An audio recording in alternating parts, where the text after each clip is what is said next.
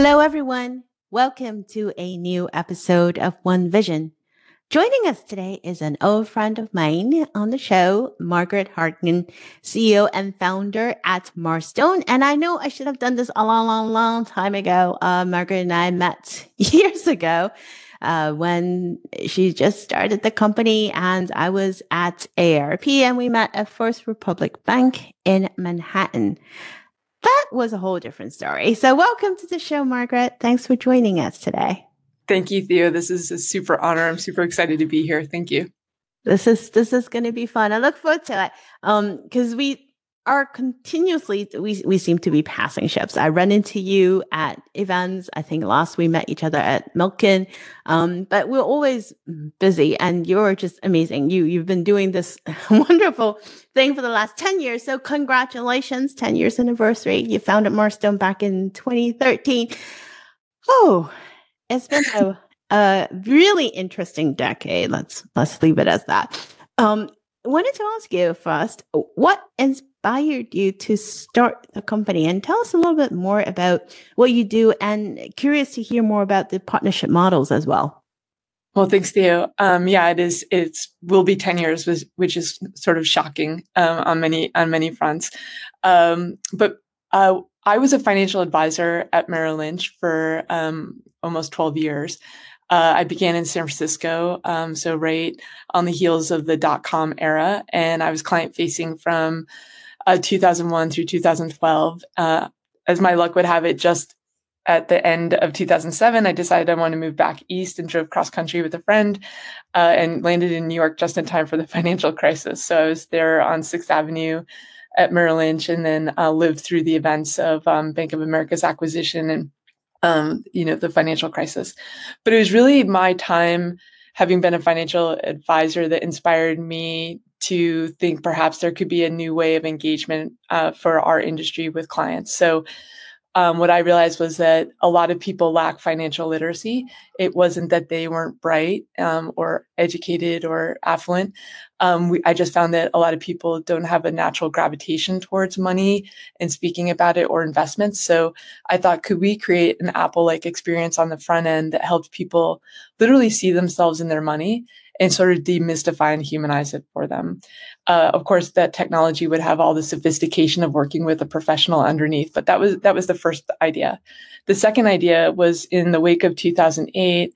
I saw that the great wealth transference that we're seeing right now, some of it actually began then, because when President Obama got elected, people had a bit of concern that maybe the tax codes were going to change. So I started seeing some early movement across generations and thought, wow, when this money really starts moving, it's going to be really hard for any institution, banker, or advisor to keep their arms around these assets and deposits and still serve their clients and grow. So I thought, could the same system that helps the retail client could also help the advisor better serve their clients, or really the back office folks, because as you know, they do a lot of the work. They don't get all of the glory, but they do a lot of the work. And then the third challenge was that, when I left the industry, typically the advisor was 55 years old. The average client at the big wirehouses was 66.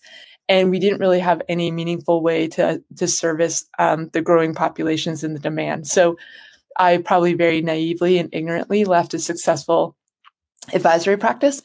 And I decided to create an enterprise-worthy digital investment solution that was going to be available to any financial institution that wanted to offer wealth management and planning. And I decided to partner with leading custodians and banking core companies. So I knew that every institution was going to eventually have the problem that I saw back in 2010, which is the wealth transference was going to create so many small balanced accounts or fractioned assets, and that there was no way that we could do man-on-man combat. We really needed technology to complement the expertise and service of existing advisors and bankers.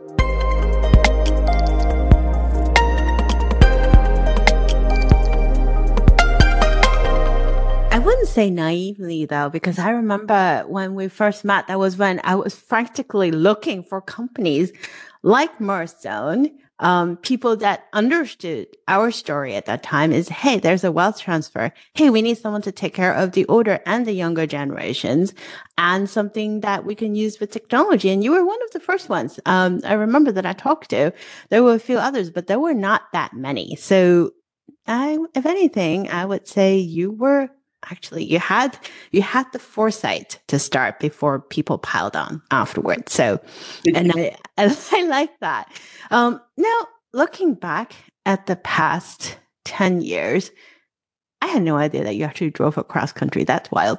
You need to tell me more over drink when we meet again in person. But knowing what you know now, having seen what has transpired in our industry as well as in our society, if you would have a chance to tell your younger self 10 years ago, hey, perhaps you should have done something differently, or perhaps you should have know about this before you do X.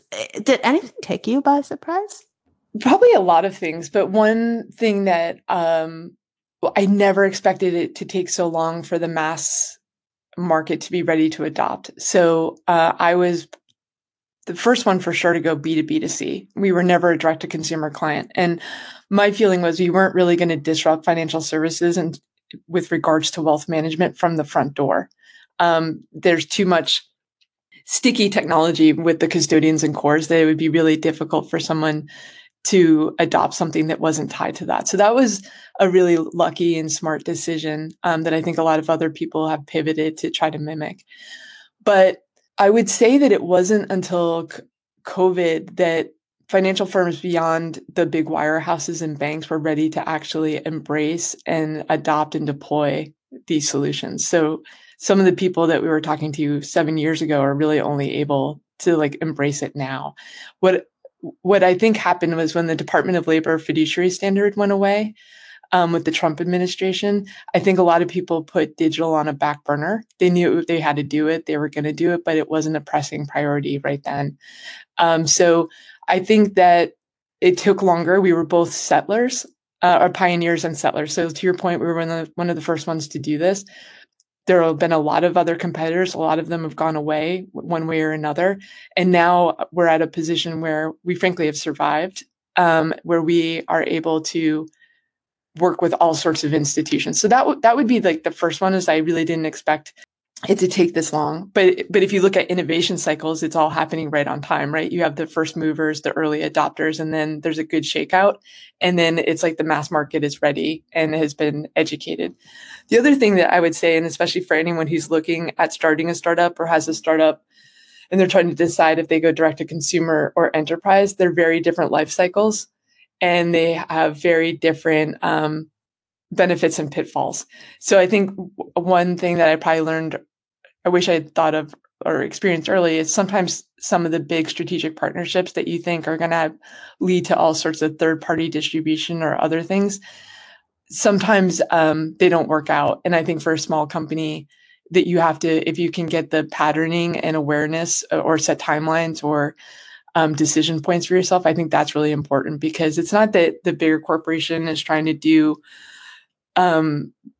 lead you down a bad path or whatnot. It's just they operate very differently. Their time cycles are very differently. And large institutions are often highly matrixed in their decision making.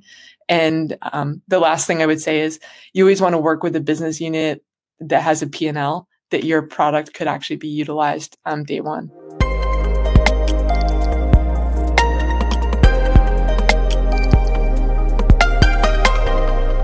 You can't see me, but I'm nodding my head, especially to your second point. I lived and breathed it. And it took me 3 years to realize, oh, wait, no. Yeah.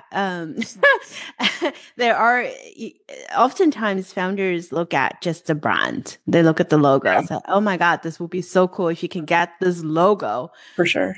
The journey to that logo might not actually be worth the time and the effort. So I cannot agree more. Yeah. And I also think I remember we were really fortunate, BNY Mellon Pershing was our first partner. We were the first ones to fully plumb into the back of them. Actually, HSBC was our first client. I would say we were really fortunate that we had early good partners that got to the end of job. There were other strategic partners that we danced with for a long time, and it's like boiling a frog. You don't know until you're like, wow, it's been 12 to 18 months. Or I remember one of them came back and I went to our chairman saying, so and so's back. I would like permission to say no. And he asked why. And I said, because there's been 30 different people who told me they were the decision maker and I think we'll die there. And he's like, yep, that sounds like a good decision. Bypass it. So, right. And especially if you're a startup, you cannot afford that. It takes your focus away from what you're supposed to be doing, and it takes time and energy. And I really wish a lot of the larger companies would understand this. Please don't drag people through 15, 20 meetings through different groups. And this is not fair. It's not a fair game. So please stop doing that. Yeah. So what is the one thing that you wish, right? Knowing what you know now, having gone through what you've gone through, what's the one thing that you wish more people would have paid attention to in what you're doing, but they didn't? Well, I don't know if it's fair to say that I wish they paid attention to it. Maybe I didn't do a great job of always articulating it. Well, I don't know that on one level, wealth management is really interesting to people because they see the benefit that smart wealth management does, to potentially your happiness and longevity and security going forward. But I think people throw all of fintech in the same bucket, and it's such a broad spectrum of all the different things that fall in fintech. But I guess one thing that I wish people had maybe paid attention to or appreciated was how significant it was to do these integrations to these leading back-end businesses, because what is enabled Marstone, we literally can deploy, depending on the engagement model, we can deploy a client in anywhere from 2 weeks to 6 months. And that's because we have this repeatability of the technology. And I think maybe people who had bigger marketing dollars or like really other eye-popping kind of things about them, people are like, oh, this is a cool widget, or this is, they're backed by so-and-so, this is going to be really easy. And a lot of the first movers who went with other solutions have since come back to us and they're like, oh, now we get why you guys beginning at the back end and being able to push out forward and having all of this customized and configurable stuff on the front end, but having the backbones on the back end with our custodian or our performance engine. Now we see why that matters, because it's very difficult to get multiple vendors to work nicely together. We all have competing priorities and whatnot. So, in fact, a number of other custodians have actually come to us, say, we'd like you to integrate with us because we think the way you do integration just makes a lot of sense for us, but also our clients. It's really manageable and scalable and repeatable. So, but it wasn't sexy, right? Everyone wanted to talk about tax loss harvesting or all these other things that we do, but I think they missed the point a little bit from an enterprise point of view in terms of the way Marstone does it is cost effective, time effective, and really reduces a lot of errors and it cuts a lot of costs.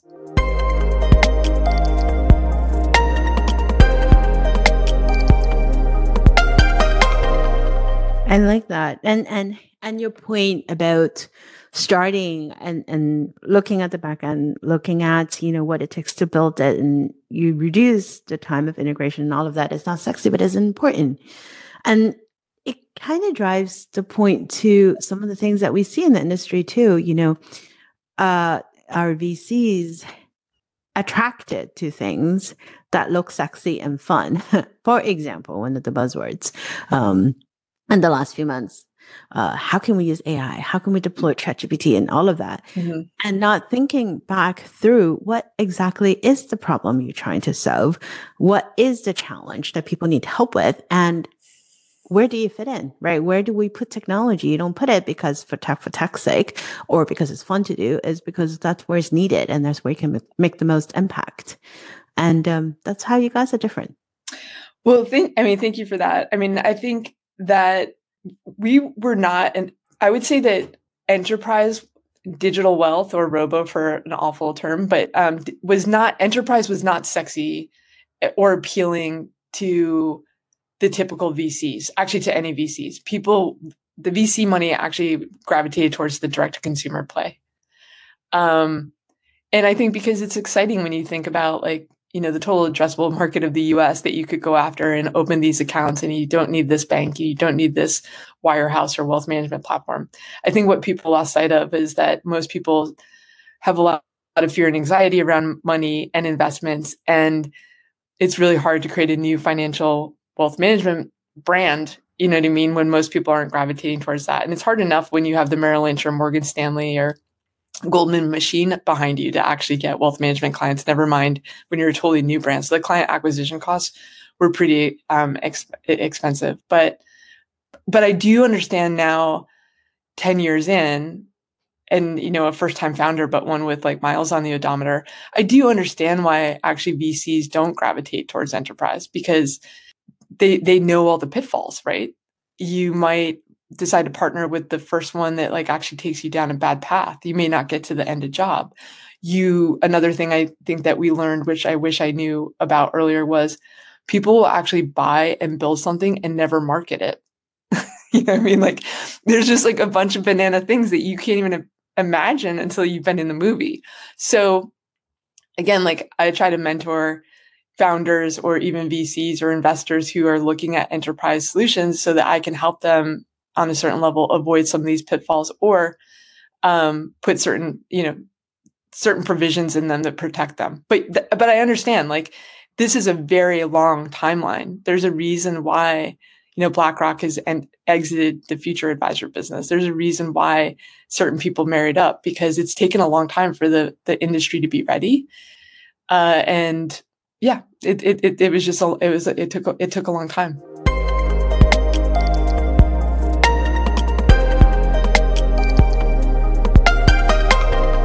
Sometimes some of the things it's worth waiting for. Oh, now that sounds like a Hallmark card. All right, let's get back on track. Something more pertinent to what's happening today. Inflation, healthcare cost, economic uncertainty, all of these things. These are headlines that has been floating around, things that people worry about.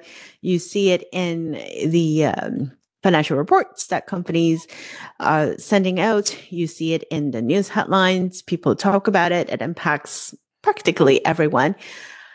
And I would be the first to admit, it seems like there are so many things that need our attention, personally and professionally, that we don't even know where to start. Take retirement, take financial security, for example. One of the things I remember, one of the studies that was done quite a while ago, people don't want to think about long-term financial security because they are so overwhelmed with the day-to-day that we have to worry and think about, that you can't think beyond what we can see and feel right now. I don't know if there's a way to get out of that. If you were to ask me, one of the things I wish we could do more of with technology, with fintech, with financial services, things that we could hopefully potentially control and influence, is to help people grasp that, to help them create a pathway so they could be more secure financially. What would your advice be, since you've been in different roles, as a financial advisor and also as a founder looking at this space? What would you tell people that they should be doing? Well, one of the things I'm excited about now that COVID's behind us, and I would say the general banking and credit union and regional bank space is really embracing wealth management, in part because they have to, increase non-interest income. And also banks and credit unions are waking up that, hey, if I don't offer wealth management or other services to my core clients, the deposits are actually quite vulnerable when they go to the next generation. If nothing else, Silicon Valley Bank and First Republic and others showed us how quickly money moves now, right? And so without these other ancillary businesses that are a bit stickier and have more personal relationships, we're kind of vulnerable. I also think that each year we see studies that clients are actually really looking to consolidate their assets and their relationships under one or two roofs. So that's another thing. But to answer your direct question, I find that I'm super excited about working with community banks and credit unions because they often are mission driven and they have a idea of stewardship. Not that the others don't, but when you look at the surveys of trust and why people work with community banks and credit unions, it's quite strong. And I think what the community banks did with PPP and helping small businesses in their backyard, I think that just really deepened that trust and that willingness to open doors of other banking relationships. So I just spoke to a really groovy community bank up here in New England that's quite sizable, and they're really excited about working with us and beginning with this segment that really is like from 0 to 25,000 to be able to serve folks that they previously hadn't. And they're particularly excited about our financial wellness and inclusion tool MAPS. But what I think you need to do is you need to offer solutions that have very low barriers of entry, both in dollar amount, but also technology ease. And then you have to make it so that it's automated. So if someone opens up a savings account or they open up an investment account, that you set up automatic savings and investments from your pay period. Because what we've found through 401ks or other things is that anything that's automated tends to stay on track. When you remove the decision making and the psychological questions, is today the right day to go into the market or is it not? If you set it and forget it, that works. And then if you have things where they can measure and see their progress aligned to a goal or to another plan, that is key. So can you create like starter banking and investment solutions for kids getting out of school? Can you start merchandising it so someone just graduated from school or there's a new baby? All of the data is there. The earlier you start, the more successful you're going to have. So how do we get these good financial habits and hygiene embedded into people's minds and practice earlier? And again, you just want to automate it and as easy as possible, because then you basically set individuals on this incredible glide path.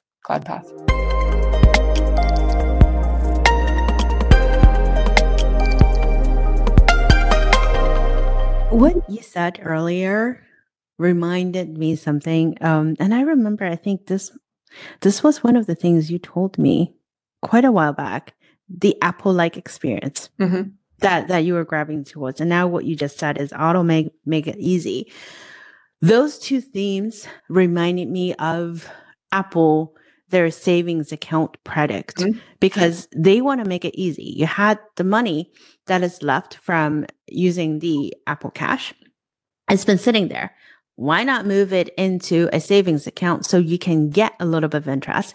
And they automate it so you don't have to do it yourself, and it helps you build up this concept of, oh yeah, I can do this. And it slowly, hopefully help people build up a little bit of a pool of resources to tap into, be it for emergency or fund money or, for long term, doesn't matter. But it's the getting you started and helping to automate. I think that is so key because that's something that anyone can do.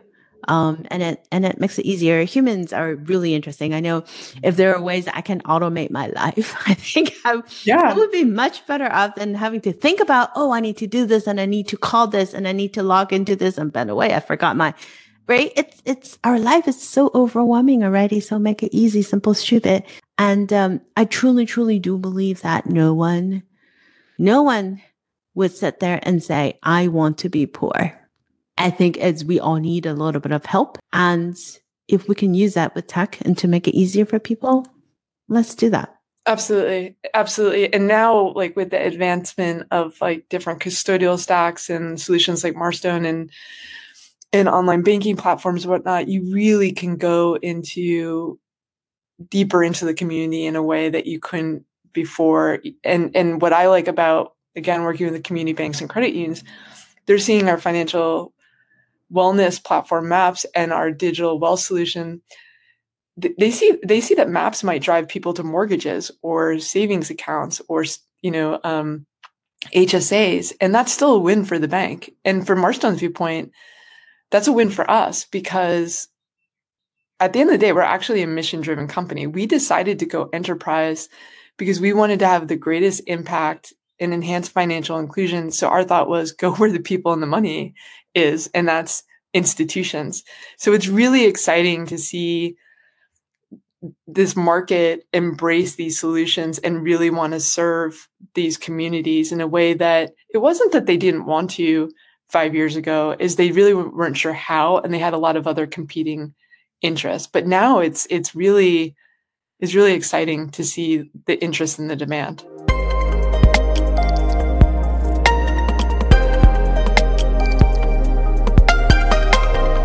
Yes, and everything is coming together. So if I were to ask you to make a prediction of what you might see in 5 years, because you've come down 10 years, things have changed, and, things are getting together. All the pieces and puzzles are getting together. As you say, where the masses is, where the people are. With the credit unions and community banks, you are able to be there, and they can leverage your technology in your company, and you know how to help more people. What would we see in 5 years' time? What are some of the things that you think you will see on top of the list? Well, I think you're going to see more and more folks like Apple that are getting into the space. I think we'll see more partnerships too with more and more fintechs and banks. So those are kind of pat answers, I guess. But I do think we're going to continue to see the merger of banking and wealth, and also marriage with consumer products. So there's no reason why you won't see some of this with like a TJX card or a Walmart or a Target or whatnot, because the phone or the watch has become people's wallet. And there, whoever has the eyeballs in the real estate is going to have an opportunity to capture that client and then introduce to other partner services, because it's about time, ease, and trust of brand identity. And, there are just certain leaders with that. But again, I also think that anything that is automated, repeatable, and also that you can measure towards success, I think those are just going to continue to be hallmarks where there's not a lot of individual silos and there's not a lot of individual activity that you have to take at different sites. Let's break down the silos. I like that. That was this is like me being naive. I remember when I first moved to the US, this was back in early 90s. I was in college, and when I graduated, I'm like, oh my God, what are all these things? Like, you have to have back then, you had to have a new bank account when you move states. And you had all of these things. You have the plans and help you save money, but you can do this, you cannot do that. There are all kinds of rules. And fast forward, when did HSA come out? About 10 years ago, or maybe just a few years ago. It just feels like there's so many different products and so many different options for people, and intimidating at times. So I would love to see a little bit more confluence and things coming back together, making it simpler and easier for consumers to leverage what we have to get to where we need to be. And that's why I think some of the consumer brands are in a really good position, because they do take a client first consumer experience approach, where I think our industry and the banking and whatnot is often, it's just the way it's organized, and its organizational leadership structure is different lines, oftentimes different technologies behind it, also competing compensation structures. And they look at it in terms of product and service.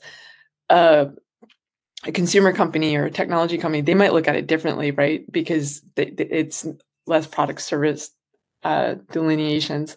So I think that's one of the areas.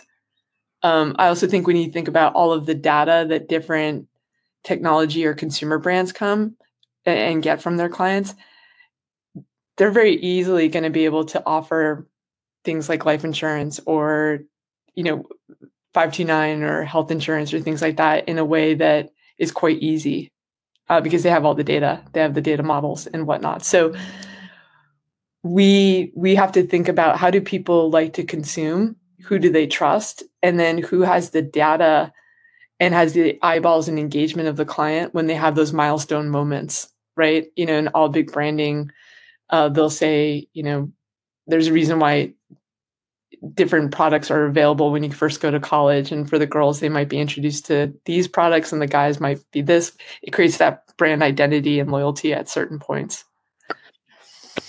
That is the insight that hopefully those of you who are listening will take that to heart.